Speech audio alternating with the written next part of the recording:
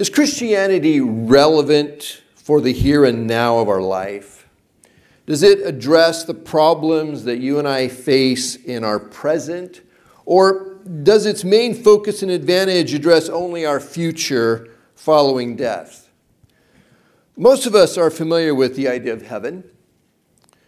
The Christian faith promises heaven to its followers, and that is an awesome thing to look forward to. What does the Christian faith offer for our present life, though? What about today and tomorrow and the day after that? What about the times when the kids have pushed you to the point of insanity? What about the unanticipated income tax bill that comes due and it overwhelms you? What about the deep, heartfelt frustration that we can experience in just trying to live with ourselves in this life? What about all of the many difficulties and heartbreaks and disappointments that we face? Does the Christian faith have anything to offer us? And the answer is yes. Yes, Jesus Christ has not only obtained for us a glorious future with him in paradise, but he became like us in every way so that he can help us in our time of need now. That's going to be what the passage talks about today. In our study of the book of Hebrews so far, just to kind of catch us up and review what we've seen so far, we looked at the introductory statements that the author makes, which tell us that Jesus Christ is the fulfillment of everything that preceded him and is superior to all of it. Then, through comparison, the author points out the superiority of the Son, Jesus Christ, over angels who were the administrators of the old covenant relationship between God and people given through Moses. In the first 4 verses of chapter 2, the author then, again through comparison with the old covenant, warns us to pay careful attention to this great salvation, he calls it, that's now offered to us through Jesus Christ. And then in the remaining verses of chapter 2, the author makes 2 important points regarding this great salvation.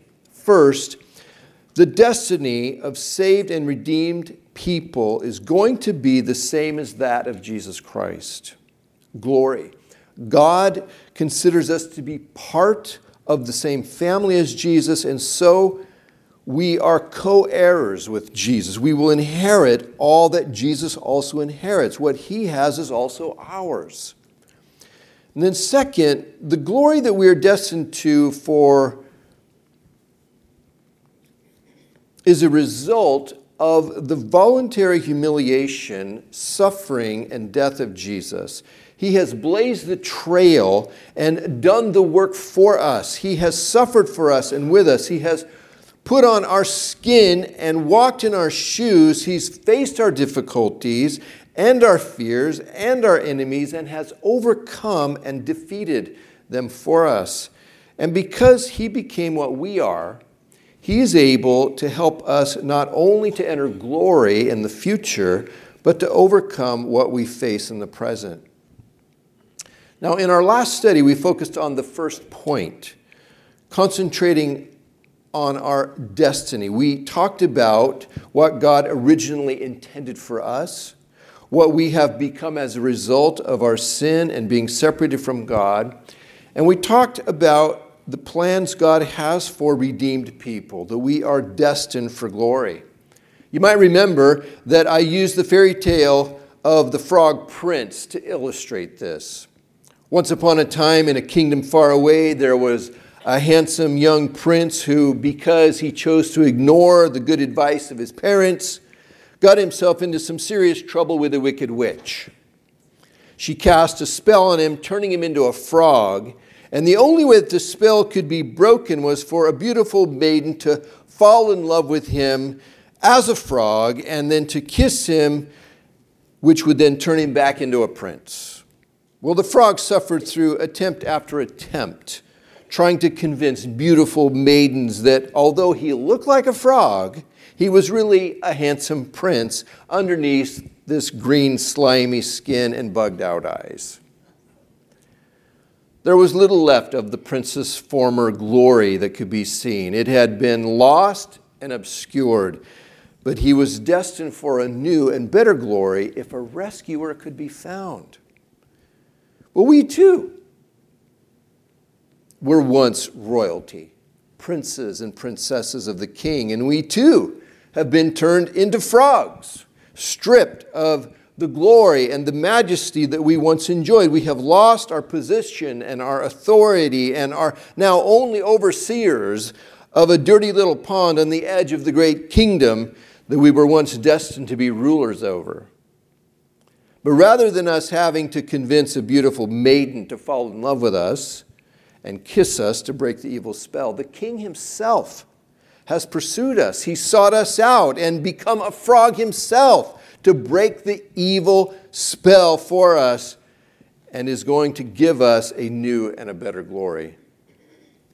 Well, today we're going to focus our attention on the second point concerning what Jesus Christ has done to bring us into glory and to offer us real help in our present struggles. Or, to refer back to the fairy tale, we're going to talk about the king becoming a frog to rescue us.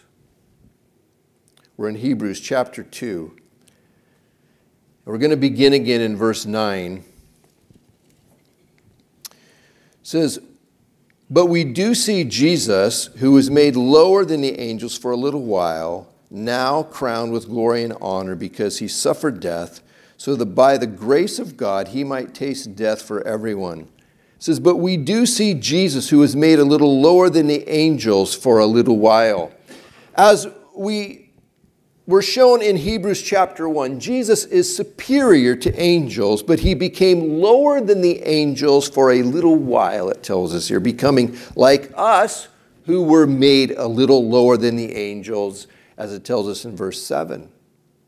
The fact that Jesus was a real human being is an important point for the writer of Hebrews and also for us. See, if Jesus were less than a human, he wouldn't be adequate to meet our needs.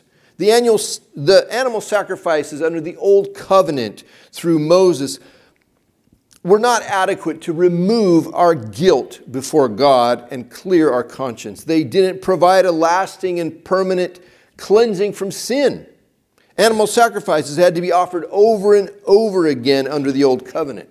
The sacrifices of the old covenant had no power to change us inside, making us new, giving us a new nature. And the same is true of all forms of asceticism and religious ritual and various other ways that people try to quiet their guilty conscience. We need a real supernatural change at the core of our being. We don't need to simply learn how to be nicer and better behaved people. We need to be changed. We need the life of Jesus Christ in us.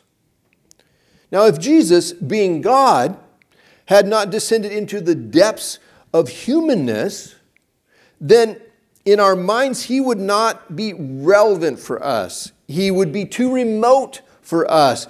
In our minds, we would lack a certain kind of he would lack a certain kind of understanding and compassion or empathy for our condition as human beings. We would see him as disconnected, a terrifying deity with no real interest in our lives. But it says, now crowned with glory and honor because he suffered death so that by the grace of God he might taste death for everyone. That word taste, I want to talk about that for a minute. See, it's a descriptive expression, but it doesn't have the same meaning that it often is thought of in our culture and time, in which taste means to try a little sample of something. Give me a taste of that. That's not what it means here. Instead, here the word taste, it means to experience the full measure of something in all of its variations and extents. In the case of Jesus tasting death, he experienced death in all of its horror and blackness and pain. He drank the full cup of death's awfulness for us. In verse 9, the author begins to build his case that Jesus is a genuine member of the human family. He is one of us, and so is able to fully understand us and care about us. And at the same time, Jesus is also making us into members of God's family, making us his brothers and sisters on a deeper level than mere human relationships. Jesus is that unique one who stands in the gap between God and humanity. He shares the blood line and the ancestry of both the human family and the God family, so to speak, enabling him to reconcile us and create a new kind of relationship between us and God and create a new kind of life in us, born of the Spirit of God. Verse 10, it says here, in bringing many sons and daughters to glory, it was fitting that God, for whom and through whom everything exists, should make the pioneer of their salvation perfect through what he suffered. In bringing many sons and daughters to glory, it was fitting that God do this. In other words, it was consistent and in agreement with God's character and personality and attributes and purposes that he sent his Son to be our Savior, subjecting him to suffering and death. We didn't talk God into sending his Son Jesus for us, to live and die for us. We didn't earn it. We didn't guilt him into it. We didn't manipulate him in some way. We didn't compel him to do it. He did it by his own choice. He was compelled by his own great love for us. It says, in bringing many sons and daughters to glory. The plan of God is to bring us to glory.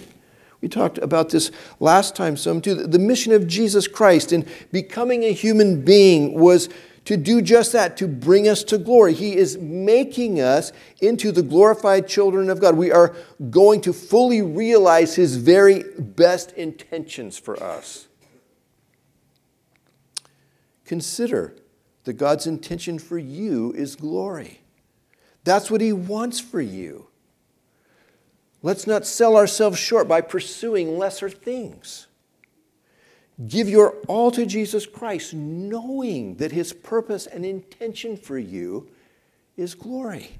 One commentator says, glory is the splendor of ultimate salvation.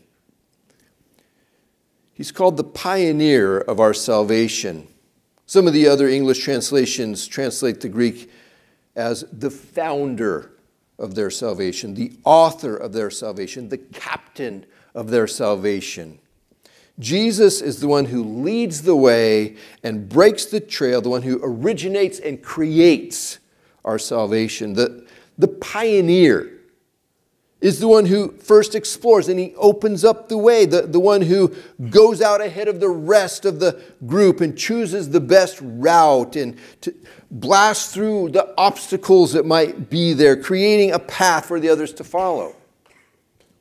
Hebrews 6:20 says that Jesus went before us as a forerunner, entering the inner sanctuary of God's holy presence on our behalf. Jesus has preceded us into glory, and he will lead us into glory. An author is one who creates or originates a work for others to enjoy. Well, Jesus is the author of our salvation. He has created the way of salvation for us. He's the one who has done the work which we now enjoy the fruits of. It says he was made perfect through what was suffered. That Greek word perfect can also be translated complete, meaning then having reached the intended goal through suffering. And this is closer to the meaning here.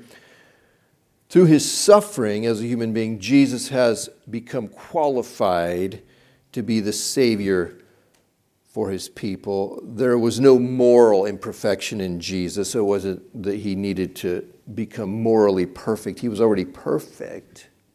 But he lived a human life in order to become an effective pioneer, founder, author of our salvation.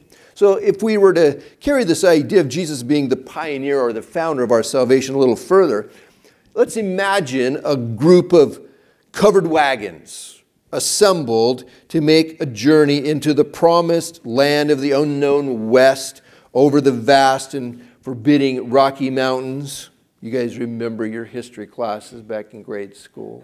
The Oregon Trail. Maybe you actually played that video game, that little computer game back in the day.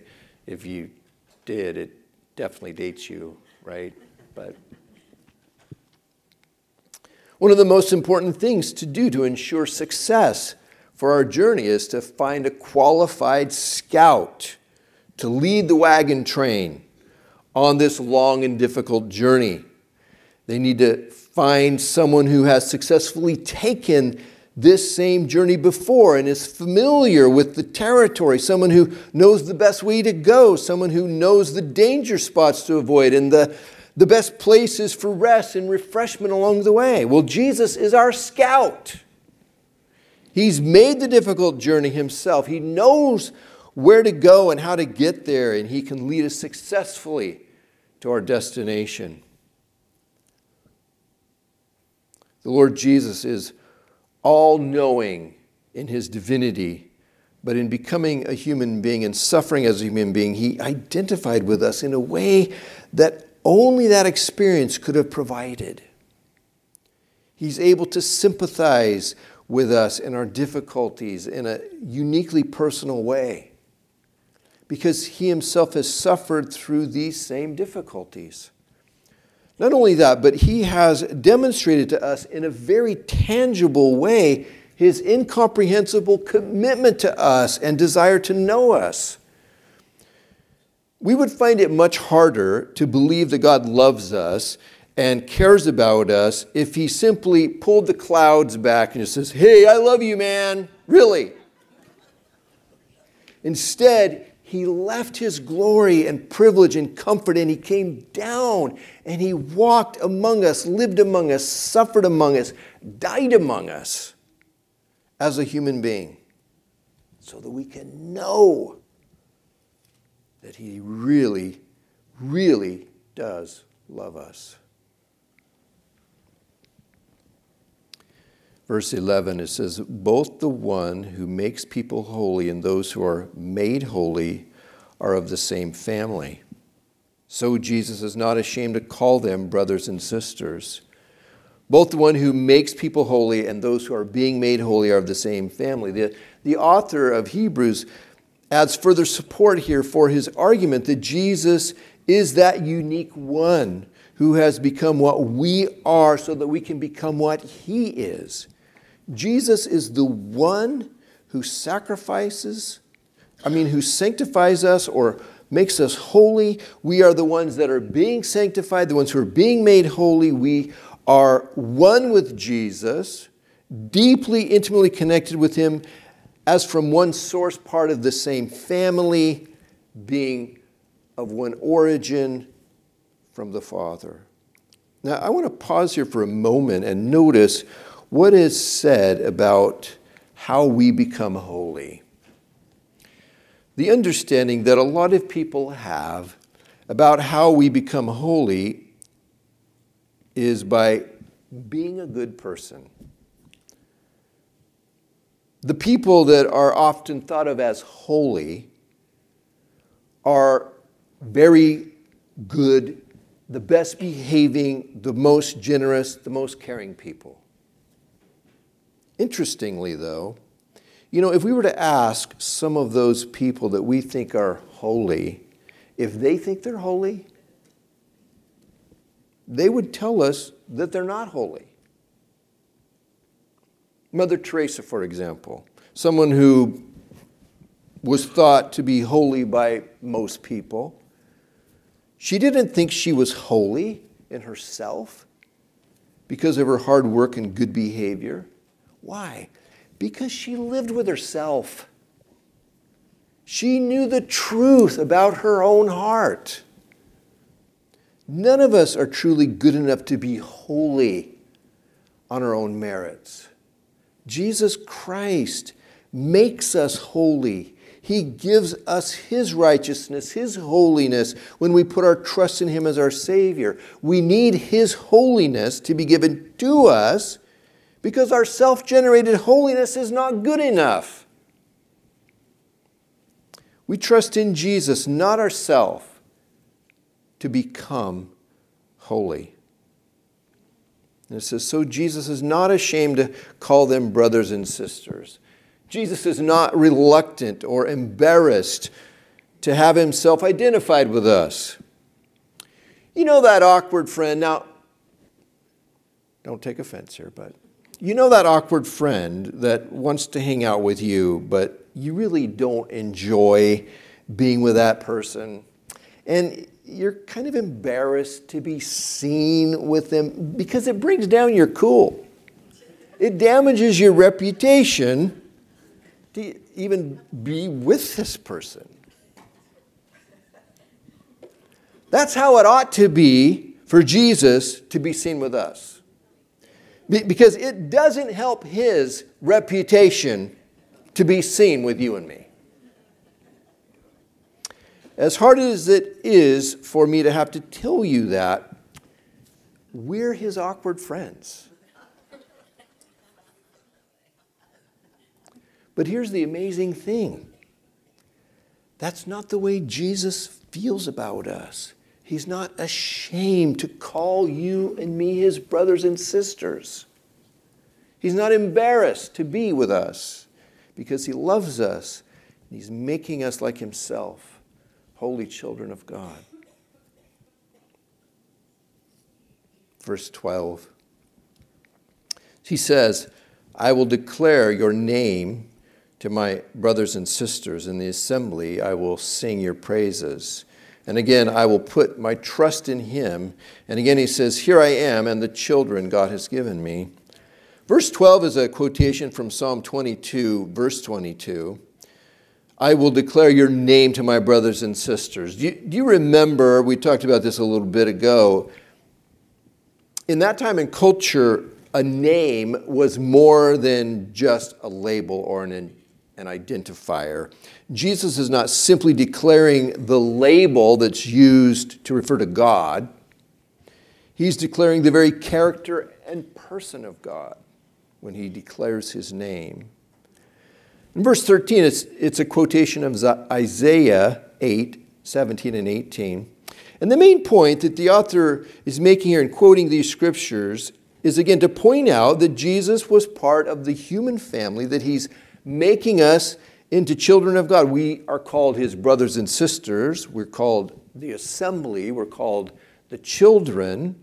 All words of relationship here. And the point being made in this quotation when he says, I will put my trust in him, is that Jesus chose to live his life as a human being with the same limits that you and I live our lives with as human beings.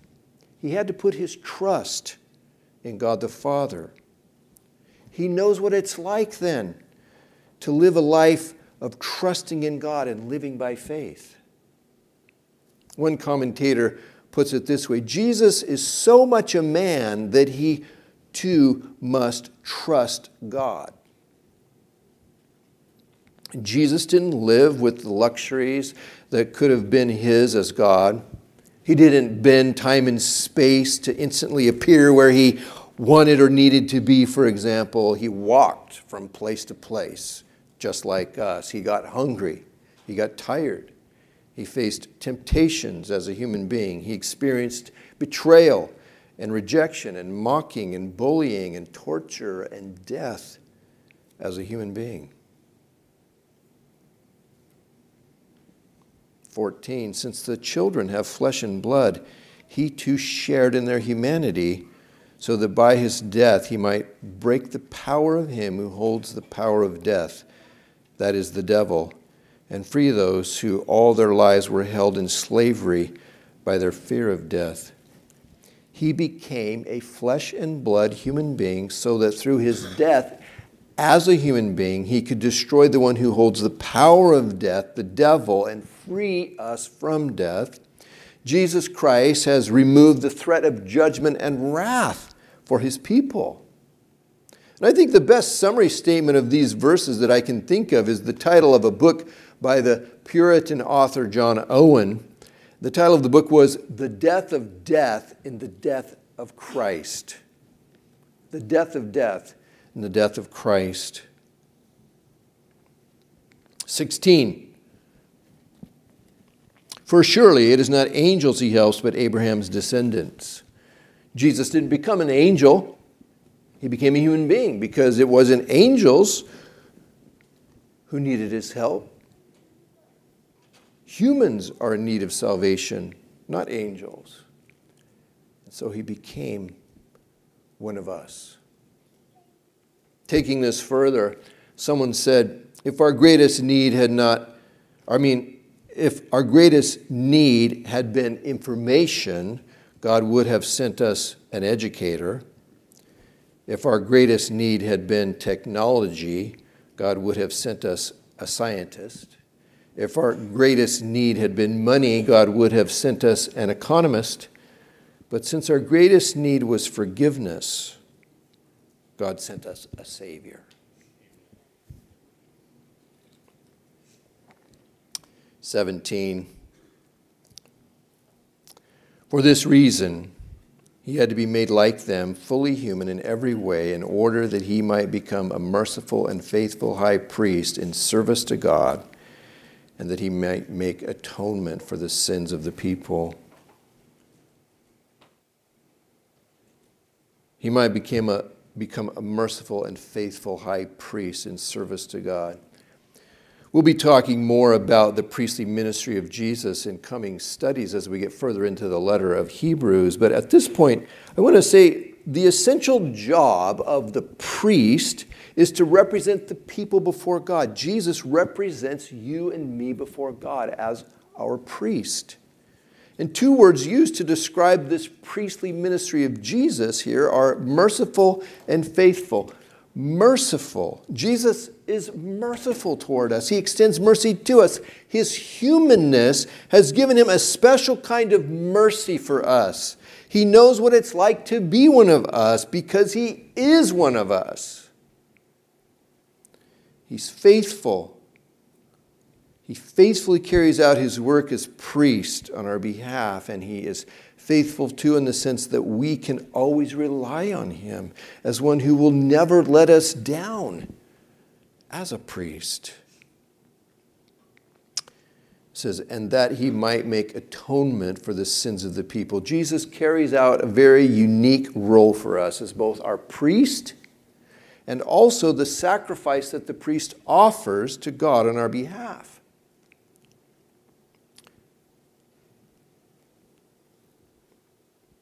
Making atonement means to appease the offended one in order to regain their goodwill. And in this case, the offended one is God, and the appeasement was accomplished by Jesus giving his own sinless life in exchange for ours. In the last verse of this chapter, it says, because he himself suffered when he was tempted, he's able to help those who are being tempted. Jesus is able to help us through every difficulty, temptation, trial, and test that we face because he himself has faced these same things. He truly knows what it means to suffer as a human being because he has suffered as a human being. We can feel like nobody understands us. We can feel alone in our struggles in this world.